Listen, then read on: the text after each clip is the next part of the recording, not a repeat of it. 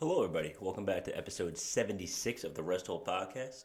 Brought to you normally by me, Tanner Fred, and co-Zach Foreman. Again, holiday season, busy times, busy schedules. Zach unfortunately could not be here. Hopefully, get him back in the new year. I'm feeling a little bit under the weather, so I'm going to try to push through this. It's going to be another short episode, not too long. There's not a whole lot to report on. Not a whole lot happened. So we'll just get into the nitty-gritty quick stuff, and then let you get on with the rest of your day. The only super not memorable but noteworthy thing that happened this week in wrestling is Raquel Gonzalez, or Rodriguez now, is number one contender for the Smackdown Women's title. She won a gauntlet match on Smackdown this past Friday. So her and Ronda will be fighting for that belt whenever the next PLE is. I heard day one was stuff going on with that, so who knows what's going on.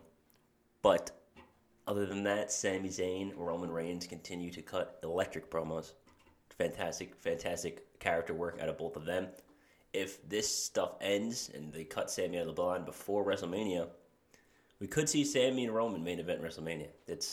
Sami's going to be that big of a babyface. He's going to be white hot. So we'll see what happens. It'll be very interesting to see how that goes. But other than that, this Friday, tune in tomorrow, December 30th. John Cena on SmackDown, Tampa, Florida. John Cena and Kevin Owens tag team match against Roman Reigns and Sami Zayn. If you don't really watch, the weekly, or you miss some here and there, this is the one to watch. There really was no Raw this week, so they did a best moment of 2022. So there was no Raw. So had a nice little week break, especially if you don't watch NXT, which I know most people probably don't. If you're watching this, you probably do, because if you're watching a podcast about wrestling, you probably watch all of the wrestling. But if you don't, this Friday, the SmackDown to watch. Sorry about that. I don't have a whole lot more for this week, guys, honestly. Just want to say thank you all for continuing to watch, continuing to look at the episodes, even if it's just a quick, you watch the intro, you watch the beginning, and then you click off. I know that kind of sucks. I'd appreciate if you'd watch the whole thing, but you know what? You clicked on the video, and that helps us out immensely. Thank you to everyone who watched last week.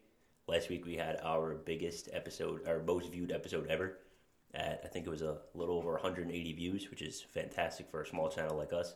So thank you so much for everyone who clicked on, everyone who told somebody about it, everyone who watched it. That's incredible. Thank you again.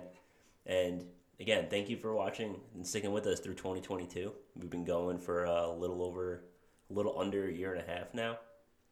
So hopefully 2023 we keep it pushing, bring some new, cool, exciting things, and just keep the pod going, and hopefully keep trending up in a good direction, and we'll see how it goes for the new year.